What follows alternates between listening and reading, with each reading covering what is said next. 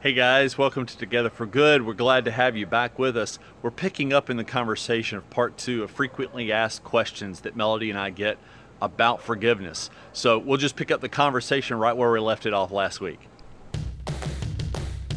Hey guys, welcome to the Together for Good podcast, your guide into the real and inspired marriage and life adventure that you never knew was possible. I'm Meredith Osterhaus, the daughter of your hosts, Dan and Melody Grootman. Mom and Dad's teaching, stories, and experiences with lots of laughing mixed in will move you to make your marriage last, all while making a difference in the world around you. Are you ready? Here we go! Here's a big question. Yeah. This one's for you because you have spent a good bit of time wrestling with this. How do I forgive myself?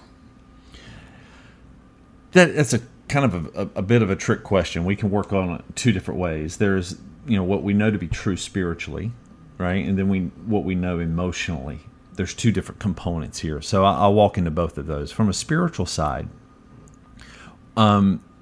we have this bent that's part of our human makeup that we believe that it can't be all grace.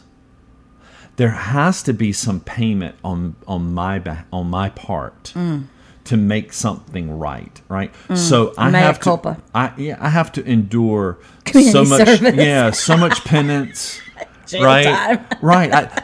I got to go through so many things in order to deserve forgiveness. The problem is that is completely contrary to the teachings of Jesus. We don't earn our salvation. We don't earn grace. We don't earn grace. It can't. Those are two oxymorons. Earning grace. It can't be done. Well, it's one oxymoron, but it is two words. You're right. Thank you. Sorry, grammar nerd just came. You call me lazy. Had to get you back. Yeah, well, there you go. That's not forgiveness. There you go.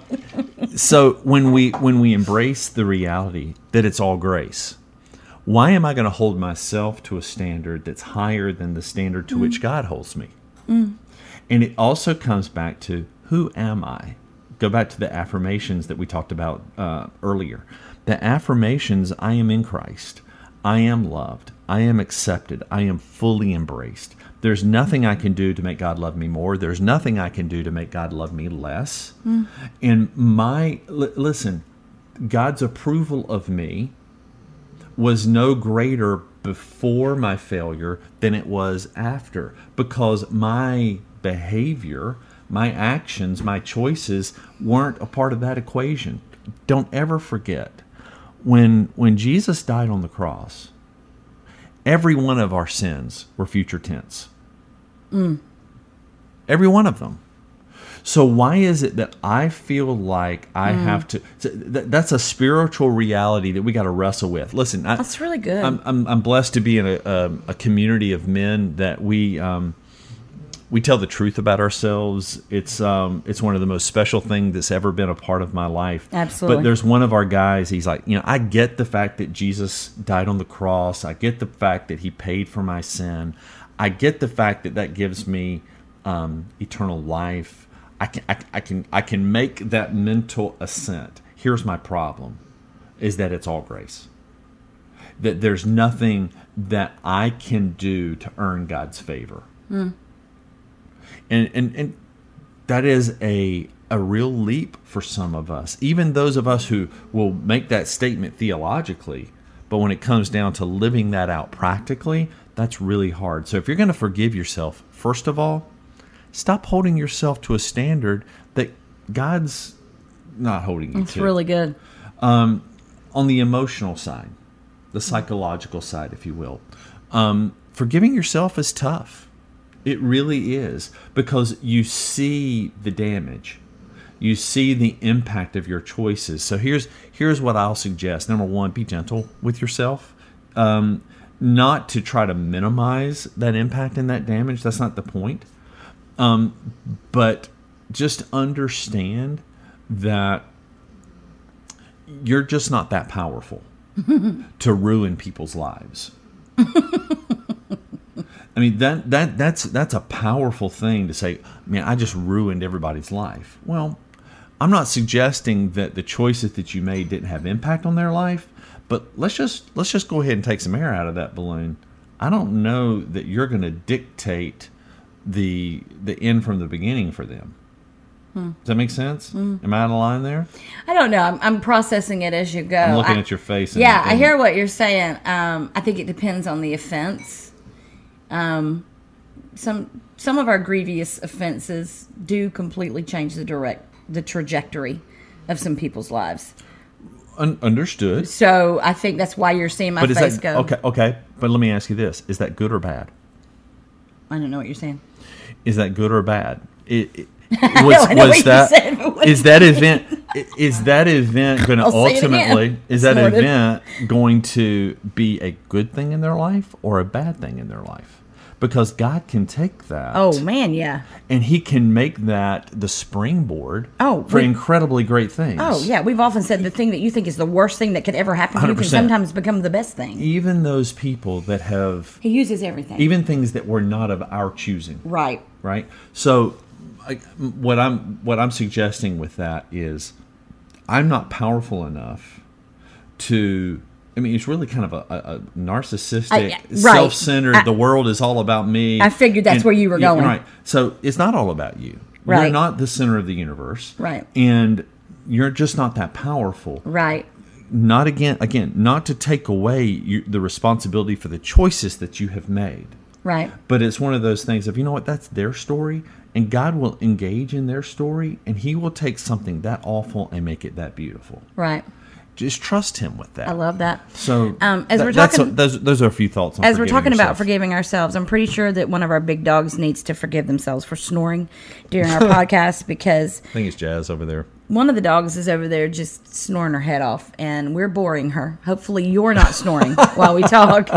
But Dan, when it comes to forgiving ourselves, I think we don't want to feel the depth of that shame, and shame, by the way, is not healthy. And we don't want to feel the depth of the shame. So one of the things I've noticed is sometimes we tend to go to one of two unhealthy extremes. One unhealthy extreme is just complete self-loathing, self-deprecation, fetal position. I can't do anything in life because I'm so crippled by what I did. And then the other extreme, which is not healthy, is you stuff it and you don't let yourself feel it because you're like, I just, oh, it's fine. I'm over it. You should be over it. Yeah. And it reminds me of something that an incredible therapist helped us with in a time when we were seeking to come back together in our relationship after a grave offense. And it's not like you never talk about it again. There were times that I would be triggered and I would be affected. There are still times. It's very rare now, but it happens. And I need to talk about it, and I need to cry about it. And he walked us through what that can look like and what kind of posture you could have, but also kind of what you could tell yourself while it was going on. You want to share just the tiniest little bit about whenever I would need to emotionally throw up? But I'm trying to remember. I don't remember. Well, basically, he told you to hold the bucket, hold the towel on my head. But what do I tell myself? Make yourself a bigger, and then you tell yourself that this is healthy for me. Yeah. You don't have to do and say all over again what you. That this kind of is goes more back. about That's right. my journey. That goes back to forgiving. What I was saying as it relates to. That's your story. It is, and it's not a disconnect, an unhealthy disconnection. Right. But your posture was interesting. It's a posture of humility and brokenness. Because if you ever came back at me like, you should be over this. Why in the world are we talking about this again? That's right. Every siren and whistle would go off in my head of, oh, we're not in a good place. Right. But I don't mean that I was yelling and screaming and throwing things at you. I was crying and I was processing, and you would say things to me like this, Melody, my actions caused this. The reason you're feeling the way you're feeling right now is because I made those decisions, and I am so sorry, and I regret that. Yeah. Tell me about how you're feeling. Right. And it usually wasn't a long thing, and I would tell you, and we'd move on. Here's what I want to make sure everybody that's tuning in today that they don't do. Well, we don't have Dan and Melody's story, which is true. I pray to God that you don't have our story. Holla. But you still have a story. There are guys out there that you are consistently impatient with your wife. You are, I'll even go so far as to say, emotionally disconnected, at times even emotionally abusive with your words. You say things that cut. You've never lifted a hand to your wife, but you have cut her in ways, and by the way, vice versa. Gals that you've cut your husband in ways that you would never do with a physical knife. So here's the thing. These steps of forgiveness and these questions of how do I forgive myself? Well, first of all, where's your awareness? Are you aware of the damage that you've done? Once you have that level of awareness, it's not until then that you can move beyond that. So I want to make sure I'm very clear. I'm not suggesting. I have a question about that. I'm not suggesting that we blow it off as if it didn't happen. Nor am I suggesting that I love what you talk about, self-loathing and basically fetal position, contemplating your navel. That's not helpful either. It's a healthy balance of self-awareness of what I did had impact. Yes. And instead of focusing on where we've been, we're going to focus on where we're going to go. I love that. So as we wrap up this question, how do I forgive myself? I want to propose. I want to propose that more than forgiving myself, what I'm actually doing is I am accepting God's forgiveness. So as I say, I'm terrible. I'll never get past this. Why did I do this? I'm just going to keep doing it. No. What I do is I shift the thinking and I say, wait a second. Who am I in Christ? I'm forgiven in Christ. I was forgiven before I committed the sin. I was forgiven on Calvary when he died for me. Okay, so who am I? I'm forgiven. It's not even a matter of me forgiving myself. It's really just living in the forgiveness that I've received. Does that make sense? Well, and being when you move into an acceptance of the grace, not only the cross, but the power of a resurrected life. That not only one of the things we talked about is can people change? And we'll get into that here in just a second. I think the answer is yes, but embracing grace and shunning shame, because shame isn't helpful. Right. Shame is not the same as repentance. Right. Repentance is where you understand what I did was wrong and it had impact. And I'm willing to, I take full responsibility for that. There's no, but this, what about that? None of that. It's all about taking full responsibility for the choices that I made in order to move forward in a healthy relationship. That's powerful. It's all about moving forward. Yeah. It has to be. Yeah. All right. This next question, let me get back to it because I had a text message come through. This next question is, honestly, just the question kind of brings a lump in my throat and it makes my heart rate rise a little bit. What is the line between enabling and forgiving? What is the line between enabling and forgiving? One of the two people at this table is a little more prone to enabling, and you're listening to her right now. I do have the tendency to nurture that can bleed over into coddling, that can bleed over into enabling. And the older I get and the more brave I am to really look at myself for who I am and what my innate tendencies are, I see it more and more all the time. And it's something that I don't want to be okay with just, that's just how I am. It's something that I always want to be growing in. And I want to be growing in it in my relationship with you. I want to be growing in it in my relationship with our children who, good grief, they're all adults now. But guess what? You can enable adult children too. Sure. But forgiveness and enablement are two different things. They are two different things. And so how can you know when you're doing a healthy thing and when you're doing an unhealthy thing? Right. We could talk about this a long time. Yeah, and we may. We may.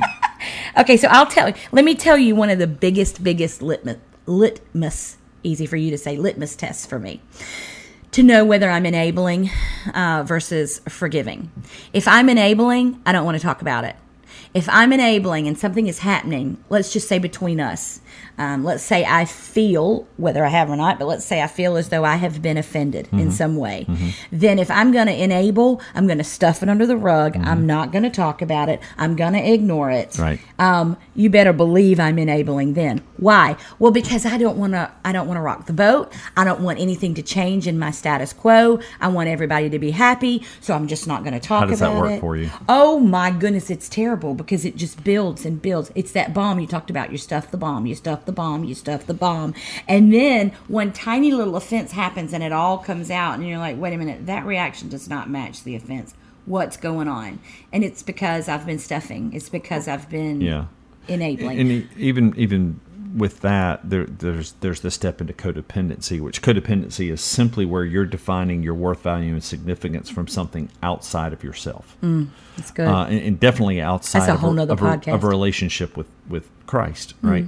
So one of the challenges that Melody and I have had is specifically, and I'll speak for Melody, is Melody defining her worth, value, and significance based upon how she thinks I view her.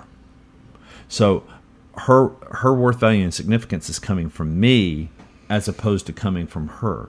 So God put a great big bomb to that in our lives, didn't he? did. I mean, he really did. He He chased me down and said, Melody, no. Yeah, and so what has happened with that healing is no longer Melody is more and more comfortable with her own skin. And that allows her to enter into forgiveness from a more healthy position as opposed to an unhealthy position. It does, and I strive very hard to seek the Lord's enablement in not letting any one person control the trajectory of my day. Right. Does that make sense? So something can happen at home in the morning, and I can take it with me to work for the entire day, and everybody pays the price, or something can happen at home in the morning and I can say, okay, we're going to table that. We'll talk about it later. But I refuse to let an event color my entire day. Right. It's a really great way to know that I'm living in forgiveness. And it's a really great way to know that I'm not enabling. I'm able to say, okay, clearly a line was crossed. This is not okay. This is a boundary. This is not okay. Let's talk about it now or later, but we need to talk about it. If we don't talk about it now, it's going to fester and it's going to become a staph infection and it's going to require hospitalization versus a Band-Aid and some Neosporin, if that. Well, I mean, again, I think in our story, and there were a lot of people who were highly critical of you that, because it really goes back to the question of how many times you forgive. How often are you forgiven? And I'll refer back to some of the things we've talked about. Forgiveness does not require reconciliation. It doesn't require it. But you're really going to have a hard time having the reconciliation without forgiveness. Oh, absolutely. And so the enablement is when you allow the bad behavior, you allow the offense to continue without any confrontation. And confrontation may not even be the right word. Maybe it's the right word. I think it's the right word. Yeah. I mean, you have to deal with. But here's where it's again. Most of you are not struggling with these big major offenses like what Melody and I walked through. So I want to make sure that you understand. Many times for couples, it's death by 1,000 cuts. Absolutely. So. You spoke to me impatiently again. You rolled your eyes again. You were late again to something that was important. You spent too much on the credit card. It's those things. There was an expectation that was unmet. You said that we were going to have sex and we didn't. Right. You said you were going to fix dinner and you didn't. You said you were going to take out the trash and you didn't. All of those are the kind of little things. You said you'd be home by 9 o'clock and you weren't. Right. And what ends up happening is those stack up and then go back to what we talked about, self-betrayal. Now, it becomes a downward cycle. In order for me to justify where I am, I have to make you to be awful. And when you're not, here's what's really staggering, and this is true. When you're not awful, I'm disappointed. When you said that earlier when we were getting ready, I was like, wait, what? So I have this narrative, right? We have this dance where, again, we used earlier the illustration of Melody is lazy, right? Quote unquote. I'm air quoting this. But this Melody is lazy. So guess what happens when Melody's not lazy? I'm disappointed because now my mechanism by which I can justify my laziness or my impatience or whatever it is that I need to make not so bad, all of a sudden I've lost my ammunition. Yeah. Or here's even better. She'll do what she needs to do, and she'll do it in a timely manner. Boy, you cut that close, didn't you? Right? You are terrible human being. You do it too. And don't act like you don't. Or you're just saying that because I asked you to. Like, you can't win. Right. You don't take the trash. If you would just take the trash out. So you start taking the trash out. Well, you're just doing this because I asked you to. That's a perfect example. I can't win. It's a perfect example. And that fits into that whole area of self-deception. Long story short, let's go back to the enablement. We kind of got off that track for a second. Enablement is a part of codependency, right? And all of us have some tendency, I believe, toward codependency. We care what other people think. We do. I like the way Brene Brown says this. Let's just admit it. Don't say, I don't care what people think. It's not true. It's what we have to do is we can't allow what everybody thinks to be important, right? Right. So for me, I care what you think. Number one, I know that you have my best interest in mind. But at the same time, you don't get to define my worth, value, and significance.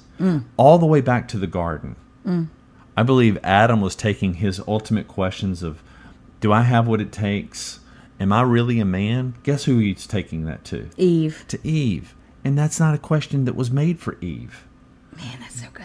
And nor was the question that the woman asked of, am I beautiful? Am I lovely? Am I captivating? Do I capture your attention? I love John Eldridge and Stacey Eldridge's and books all of on that. those. All of that is really Great impacting resources. in their work.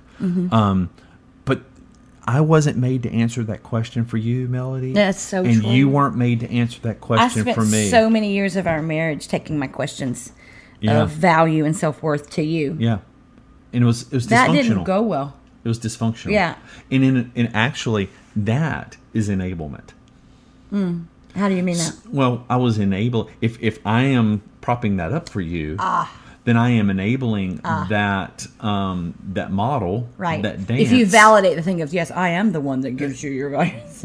Right. Yeah. Absolutely. That is enablement. You're exactly right. So, there's some thoughts on forgiveness. A lot that we've dropped out there. Here's what we want to invite you to. We'd love to enter this journey with you. Some of you are really, really struggling. And again, it doesn't have to be the big story like Dan and Melody have experienced. It can be that death by 1,000 cuts, like I mentioned. Would you mind reaching out to us? Click on our contact page. There's any number of ways to get to us. My cell phone number is on the website. Shoot Mine me a is text. Yeah, well, shoot me a text. Please. We're so honored to have you as a part of our tribe, and look forward to seeing you next time on Together for Good. So this week's show may be over, but the work has just begun. Be sure to check out the great resources and references mentioned in today's show in the show notes at wearetogetherforgood.com/podcast. It is also super easy to subscribe to the show so you never miss an episode. Hey, if this podcast has been an encouragement to you in your marriage and life journey, please let the people in your world know. Help us spread the word about the Together for Good adventure by following us on our Facebook and Instagram pages. This would go a long way to help get the word out. Don't forget to check out our website, wearetogetherforgood.com, for free resources, archived podcast episodes, and other ways you can experience a life and marriage that is together for good.